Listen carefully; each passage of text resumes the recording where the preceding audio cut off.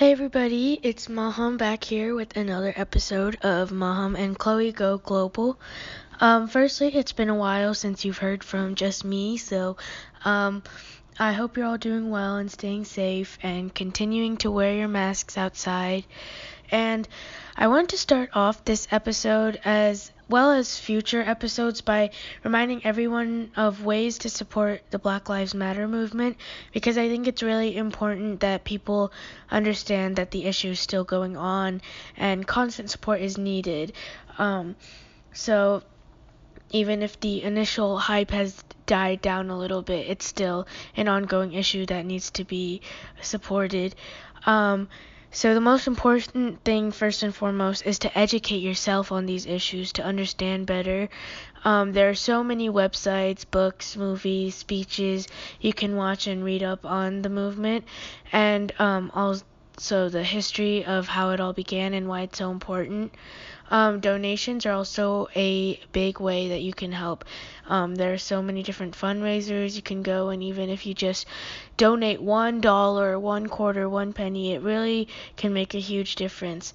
And if you don't have money to spare, then there are also free ways to help, such as signing petitions, and there are YouTube videos in which the money from the ads put in the videos goes to Black Lives Matter.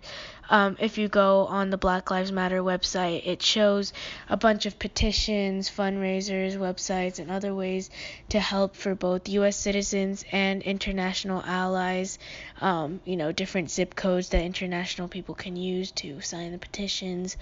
So those are all ways that you can help the movement and support Black lives. So thank you. And alright, so to get started off, we should do an Urdu word of the day. Today's word is sitara, and sitara means star. So it actually sounds pretty similar, which is interesting because there's not very much similarity in the making of English and Urdu, so I just thought that was interesting. And for some news, now, after months of peace, New Zealand is once again seeing an outbreak of COVID-19. The country seemed to have eliminated the virus completely from their country, and were going strong until an unknown source seemed to have obtained the virus. The government said the cases were within one unknown family, and they've since spread it up to 30 cases within different cities that they traveled to. Theories are being made to try and find out how these cases started up in the island that seem to have fully exterminated it.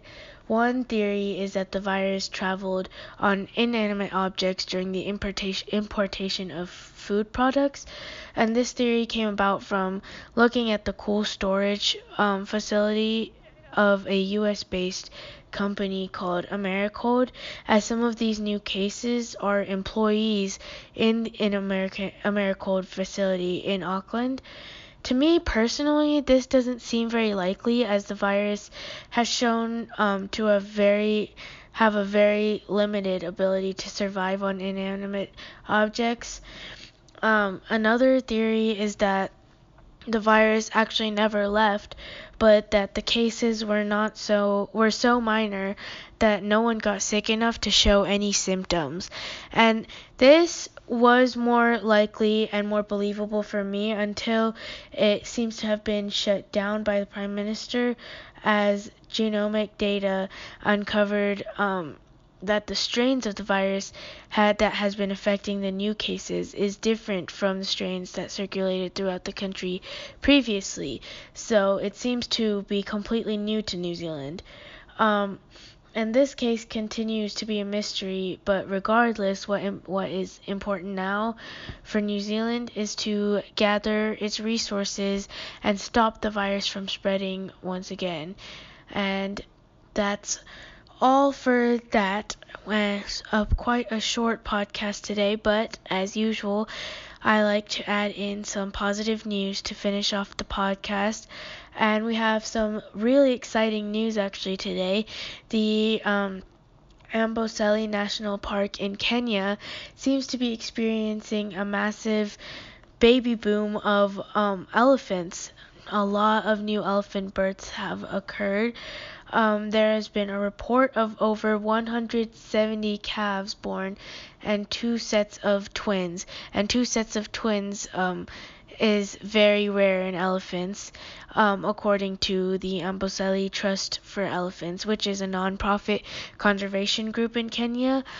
Also, according to this group, this is the boom is largely due to the ecological changes that have occurred within the past 2 years, which includes a surplus of rains, and the surplus of rains, which although has damaged crops and also has harmed the lives of humans, it has been very good for the elephants, as it has increased vegetation for these elephants and also decreased cases of dehydration and starvation within these elephants.